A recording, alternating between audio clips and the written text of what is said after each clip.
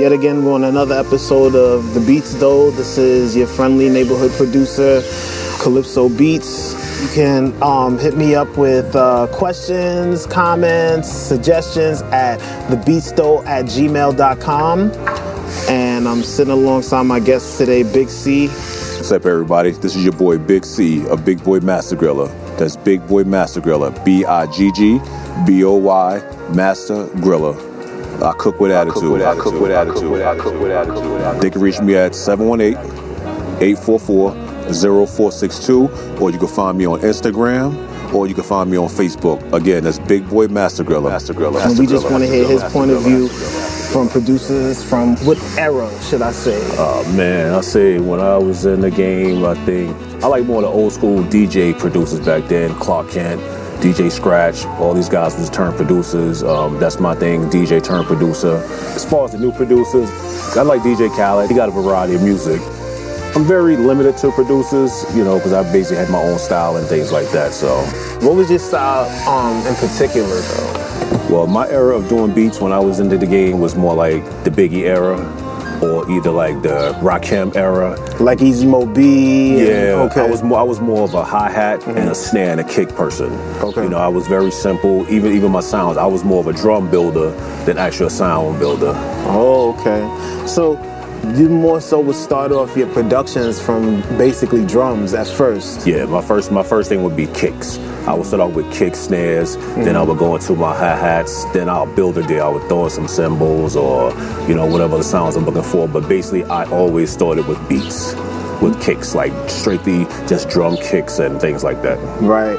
I think, I don't know, because I'm kind of like in that in-between kind of era, because you got young producers now, and then you had producers that was like from the 2000s, right? And then you have from before that, as far as hip hop goes. Yeah, it's you know true. what I'm saying? I think in the 2000s, it kind of spoiled a lot of producers because we could get the whole barrage of kits from anywhere. Yeah. You know what I'm saying? From like a file on your computer, or either, you know, those programs that they, you know, came out with. Yeah, little acid programs. All and the thing about a lot of those too, they was already 4-bar kits. Right. So you're not building a drum kit as, for say, you got your one track just for your drums, one track just for your snares, one track just for your hi-hats. So right now it was just like a 4-bar. So basically you can loop it.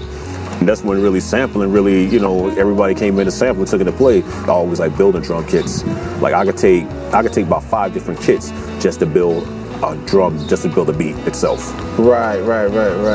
Further along into my whole production and producing thing, I started finding out that there's different tones to certain sounds, like kicks. And let's say if I take a snare from one record, and I got a kick from another record, and let's say the key of that song was in C, and the key of the snare song was in maybe D. Right. If I put those together, it'd sound nice, but if both of them was in the same key, it would sound better. Yeah. You know what I mean? Yeah, that's true. But this is what I'm saying, like how technology kind of spoiled a lot of things, especially for producers in the 2000s or the age of the internet. Yeah. Because a lot of the stuff that was created previously, I don't think a lot of producers were really thinking more so about that. If they got like a snare or something, it was like if the kick or snare was dope or not. You know what I'm saying? Right. If it was not dope, we gonna throw that shit in the garbage. You know what I'm saying? That's true, because like at the same time, like back then we didn't have so much melodies as like a lot of the music now is melodies. So basically we built our whole beats around the drum sounds. It was based around drum kits. And I found somebody like an artist is 50 Cent. 50 Cent is an artist, no matter what he do, if you ever pay attention to his beats is always that snare kick. Really, when he got with Dr. Dre, he really started adding melody, even though he had the melodies, but it wasn't as instrumental as it is compared to his older beats. And that's where a lot of the producers, like I say, as myself, I can say for myself, from the old era, I like all of I just like straight up drums, kicks, but I also was a type of producer, and even up to now, I still like dirty sounds. Right. Like, could you elaborate more on what dirty sounds are? Well, when I say dirty sounds, like, okay, you got somebody that'll sample a drum kit or a snare. As they call them there, they call them HD. I still like that old school 8-bit sound, that 12-bit sample rate, because it just makes it feel, even though I know they got programs now that you can do it in post, you can dirty up the sound, but I just like that creative of doing it original. So I know that when I say a dirty sound, it's just like a video. You know, you see guys out here that got these videos and they got these they video shot in like 4K, but you got a dirty, grimy hood song, and when you go to watch it, your video looks too clear. Right. Like, it doesn't fit. Yeah, so that's what I mean when I say dirty up. Like, you got to throw some filters across it, and that's so instead of going to the thing and throwing the filters, I rather just and building my beats like that. I rather just build it from scratch, from like say 8-bit sample rates and stuff like that, and that's just how I like it. I mean, every producer is different, but. Wow. Okay. I mean, and I like to. The reason I do the show is so that I can get different perspectives of different producers from all over. Right. No matter what era, what type, or whatever, I want the audience to get a full spectrum. Right. You know what I mean? I feel like a lot of producers, they're very limited and they stay inside their little zones or their little boxes. Yeah, you're right. And they never ever go outside of that because it's comfortable. Yeah, and you know what? But honestly, you know what? I feel like a lot of producers are limited because a lot of them, they afraid to branch out. Or you got a certain producer, they always trying to mimic a certain type of beats. Like right now, trap music is very, very, very big. So now you got a lot of dudes now that's trying to build these trap house beats. Right. But trap house beats ain't nothing but dirty South beats with a little twang to them. Right. It's just a little twang to them. Okay. And the songs are nothing but nursery rhymes. Okay. But as far as the beats, that's all it is. It's just dirty South music with a little tweak here, a little tweak there. And the dirty South always have had that. I mean, trust me, I love dirty South beats. I love the trap beats. I don't catch much for the songs though, but I love the beats. But if I put them in perspective, I say, okay, this is a dirty South beat. I can say in the era of Little John, or this is, you got another artist here or another artist there. Okay. It's a little bit different now, like with how music is going, especially with production. There's a lot more producers that's out there. Yeah. You know what I'm saying? Yeah. Everybody's doing it. And I was having a discussion with another guest, and we were talking about how easy everything is being made very easy to mimic or replicate. Yeah. When back in the days, production was kind of like, or producing music was kind of like, you was like the boogeyman. You was underneath the bed or something, Right. Nobody knew how you did it. Yep. I recall a time when making music on computers wasn't very popular, and there was a guy that used to live across the street from me. His pops was a DJ. His son DJ'd also, and he was kind of like the reporter for like all music, everything music. Yeah. So at the time there were record pools. I don't even know if there's record pools anymore. Dude, I haven't heard of a record pool so long. And I'm gonna tell you, when I DJ'd, and I DJ'd I started DJing when I was about 13, because my father was a DJ. From 13 to maybe like 19, I DJ'd. That's how I actually came into the whole music game. Music thing. So Okay. my father was a big reggae DJ. He was in the 70s, 80s. He used to play with a set in Brooklyn called Mini Mart. Of 90 and of the 90s in Rutland. Okay. He was with these guys over there. So, but I took to like the hip hop era of it and the old school disco. Yeah. But as you said, the whole thing now, I find it like there's so many dudes out here now that's production wise, and as you also mentioned, computers. Listen, my first setup in my house, I had an Oberheim drum machine. I had an Oberheim sequencer. I had a Alesis HR16. I had we'll think back with my keyboard then. I think I had the Roland S10 sampling keyboard. Right. And basically that's all it was to beats back then. It wasn't no sample. It was samplers, but we didn't really use samples at the time. And I had a 4-track cassette. A 4-track, yeah. The Tascam, the 4-track cassette. Okay, yeah. Out of all the things you just mentioned, nigga, I only know one of them joints, and that's a 4-track. Yeah. You know what I'm saying? Yeah. But I could just imagine, because sometimes, even as a producer, I also look for vintage gear and things like that. And there's a lot of characteristics to those old school pieces of gear that you will not get, even if they're emulated in a program. Right. It's still not the same. Yeah. You know what I mean? The feel, the look, how the knobs move when you turn them. And I concur, and I agree with you 100%. I'm gonna tell you why. A buddy of mine's have this program. He has some program on his computer. It's supposed to emulate the Lindrum. Right. I have made beats on the Lindrum. Like I said, I'm up here in age. Right. So I know a little bit more about the older vintage. Right. And I use the Lindrum. It's a very weird machine. Really honestly speaking, the Lindrum is just like how you have Reason, how you got the redrum, how you got the rolling bars, and you just click the patterns. Right. That's basically what it is, but it's just a modern thing. But the Lindrum, you would not get that sound. And I remember some of the sounds of them like it was yesterday. Right. And his program here, you would never get that sound because number one, it's digital now. Before everything was all analog. And when you got an analog sound compared to a digital sound, Right. it's a totally different. That's another thing I'm doing. Somewhere I like dirty sounds, like analog. But you're not going to get that same sound. You're going to get that crisp, clean snare compared to that dirty, crunchy snare. Right. On an analog versus digital. Right. So I mean, like I said, bro, a lot of people, a lot of producers, a lot of programs. Like I was in Sandmatch one day, and I'm looking at this stuff. I'm like, I have no idea what this. Well, stuff any of it. I have no idea. But it's crazy because even let's say if I want to do, let's say a disco record.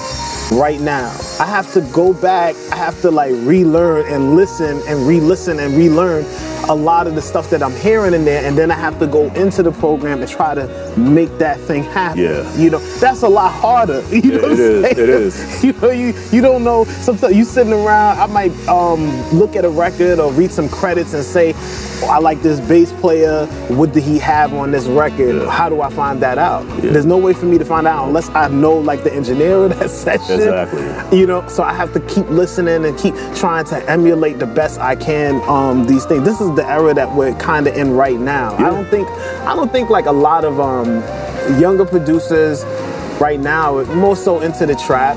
You know, hip hop producers are more so into the trap or EDM. EDM is a big thing now. That is becoming very big. Crazy big thing, which is popping off right now. What do you think about producers outside of the U.S.? I'm talking about producers in Ghana, producers in Russia, China, and all places like that. Well, honestly speaking, I was watching a couple of YouTube videos on. Recently, I had a machine, the native instrument, the machine, and I was watching like just some tutorials on it. Right. And I noticed that if I watched 100 videos, I would say 95% of the videos was, like you said, producers out of the United States. Wow. Europe, Japan, they're using the machine as a whole DJ setup linked to their computer. Right. Like I bet like the 16 pads they got up there, I sit there and be trying to program each pad. These dudes be doing hours worth of music on these things and running full-length songs. Right. So, but I really think they are more advanced. I think they're way more advanced than Producers here in the U.S. And I think one of the reasons why is because we still in this little box, this little safety harness, you know, the dudes you hang around, they tell you, yo, that's dope or whatever. Yeah. You stick with that and you keep going with that.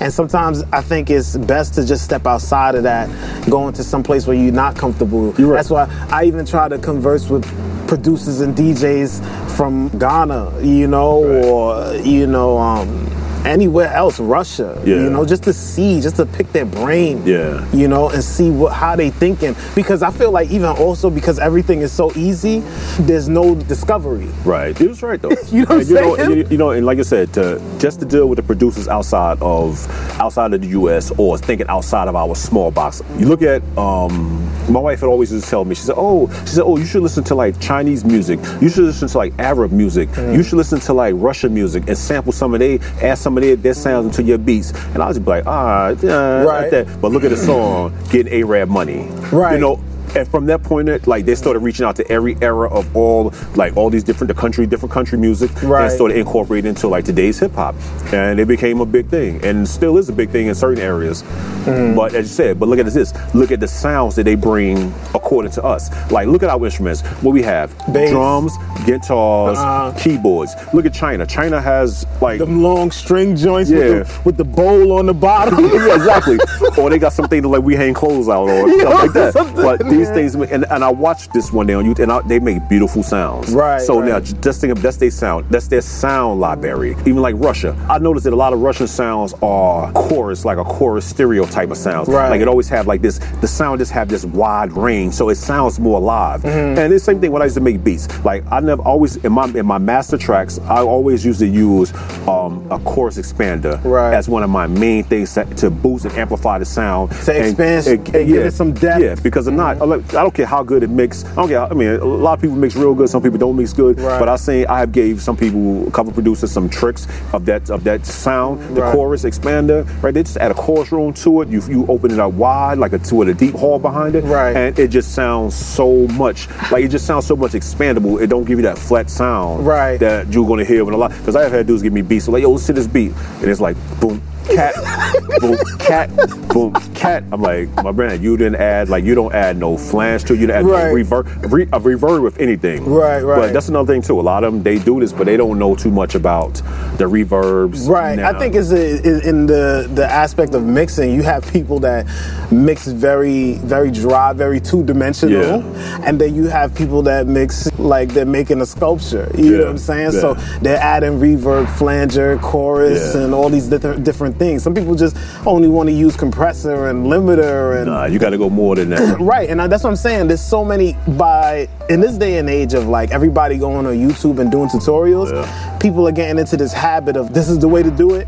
I'm just gonna do it this way. Right. They didn't discover anything. A tape didn't pop on them. Speaker didn't blow on them. You know what I'm saying? A record player belt didn't pop off and fly off, and they won't figure it out. Yeah, and like I said, I'm old school. Like now, the studio monitors now have they got the amps built into them. Like I said, I'm old school. When you used to have a real power amp, that's one that has a lollipop on it. Right. So the lollipop blows. So now you got to kill your whole session to go to the city, go to Canal Hi-Fi. Right. And like, listen, I need this lollipop resistor. Right. And you come back home, put it in. But now everything's is just so modern technology. Right. But listen, I'm gonna tell you like this. I love what I did back then, but I'll do it all over again with the newer stuff. With the newer stuff. It's easier to do. It's a lot easier. It's easy to do. Yeah.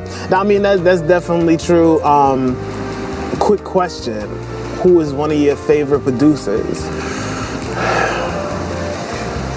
Give me your top 5. Okay. From any era. I don't even care. I'm gonna have to say RZA. Okay. Pete Rock, because that's a similar style of what I was into when I was doing music. Right. I will come forward and say DJ Khaled, because he has a very, very wide range of music experience. And as far as his listening, that I can go back a little bit more, and I would say, wow. I got to give Puffy his props, because he was a sample king. Yeah. And he did things with samples that I was like, wow, I didn't think this could really be done. Right. I didn't really think this could be done. And I would say, given like the fifth, I'll say fifth and last, I'll say myself, because I was really big on what I did. Okay. My music, Okay. I hear that. I mean, you have to have some type of confidence within yourself to be a producer. Right. Next question is, why do you think it's always the transition from DJ to producer? Well, honestly speaking, I'm gonna say, because I was ex-DJ turned producer, I feel that a DJ has a much more ear-bearing for sounds than, say, somebody to just go to say, okay, you could just come out of school for this, and I could be a DJ turned producer. I think the DJ turned producer would make more hotter beats, because number one, think about it, a DJ blends. So they know exactly how to put the beats per minute together. They know what sound for sound is going to match. So that's going to, and they already know where you stand as far as a DJ that's making a beat compared to a producer just coming out of school. Okay, one of my favorite producers is this guy he's from the late 70s into the 80s. His name is Larry Levine. Okay. And how I got introduced to him was I met another DJ. Right. And he was from around that era. He was I think he was Colombian guy. And he used to do freestyle music. And he's like, yo, I know you do music and everything. Try listening to, Larry Levine, or, and people say his name differently. They say Larry Levin, Larry. They say all different types of things. He opened me up to this guy, and I'm like, wow, this is crazy, because all the music sounds so dope, but he was a DJ, but he's also a producer. Right. Later on, he kind of like became a producer, was in the studio, because at the time, I think during the 70s, there wasn't really too much of like crossfaders until like Grandmaster Flash. Grandmaster Flash, right? correct. So until that time. So a lot of DJs didn't have real ways of blending. They had to get different mixers and put them together. So this guy actually went into the studio. He was so frustrated with it that he went into the studio and started doing his own blends and then pressing them up on vinyl, which then made him that, popular. Right. Mind you, he was DJing at a Paradise Garage, which that's like a gay club in the city, and that actually made the Paradise Garage popular. Because of the blends. Because of his blends and because of his music. Right. You know what I mean? So I think as a DJ and as a producer, we have a lot of power and a lot of value. Yeah. You know what I mean? And because we're sitting inside of our homes, or we sitting inside of a studio at 3 o'clock in the morning, and we saying, damn, when this $1 million, when this $1 million bag gonna come in? You know what I'm saying? Meanwhile, we were saying the same thing about 5 months ago too. It's a cycle. You know what I'm saying? It's a cycle. Me personally, I just try not to take any of it too serious. I try not to take myself too serious, and I try not to take all of this stuff too seriously. I just try to enjoy what I'm doing. Yeah. You know, you got to though. Yeah, the minute that I stop enjoying it, that I'm not going to do it no more. Yeah. But you know what I mean? But you're right though with that pattern. And also getting back to you said producers, why do you feel producers versus why do you feel DJ versus producers? Now also, you look at it like this too. Remember, okay, now I was a DJ that came up, I was in the scratching and cutting area. I was in the tricks and everything like that. Right. So at the same time, I was sitting there taking my hands, my physical hands, one record and one crossfader, and making a beat just from a scratch. Right. So you already, now as a producer, you already, you as a DJ, you already producing right there. Right. Because you take it, you said you got that one, whether it was good times, rock, bounce, roll, skate. Right. It doesn't matter what it is. You had that one sound, which was, and you just, however you decided you wanted to crossfade and scratch it, you built your own sound. So basically, you was building a beat on top of a song already. Look at Clark Kent. Clark Kent was a DJ. He was one of my idols. You know, like grew up in the same area, at the same area as him. Same thing as DJ Scratch. Grew up in the same area. And I used to watch these guys and be like, this stuff is impossible. And I go home and try it. No, I couldn't do it. But you kept trying. From seeing them, I learned from it, and that's how I became who I was. And you know, but unfortunately, I didn't make it to that level where I wanted to make it. Like you said, when is that $1 million bag on the drop? But you know what? Hey, I'm alive. I got a good life, and I like what I do now. But I still love music till this day, and I won't stop loving it. Right. Well, so on that note, we're gonna close the show out with our guest here, Big C. You can hit me up with questions, comments, suggestions at TheBtzTho@gmail.com. And this is the end of episode number 5.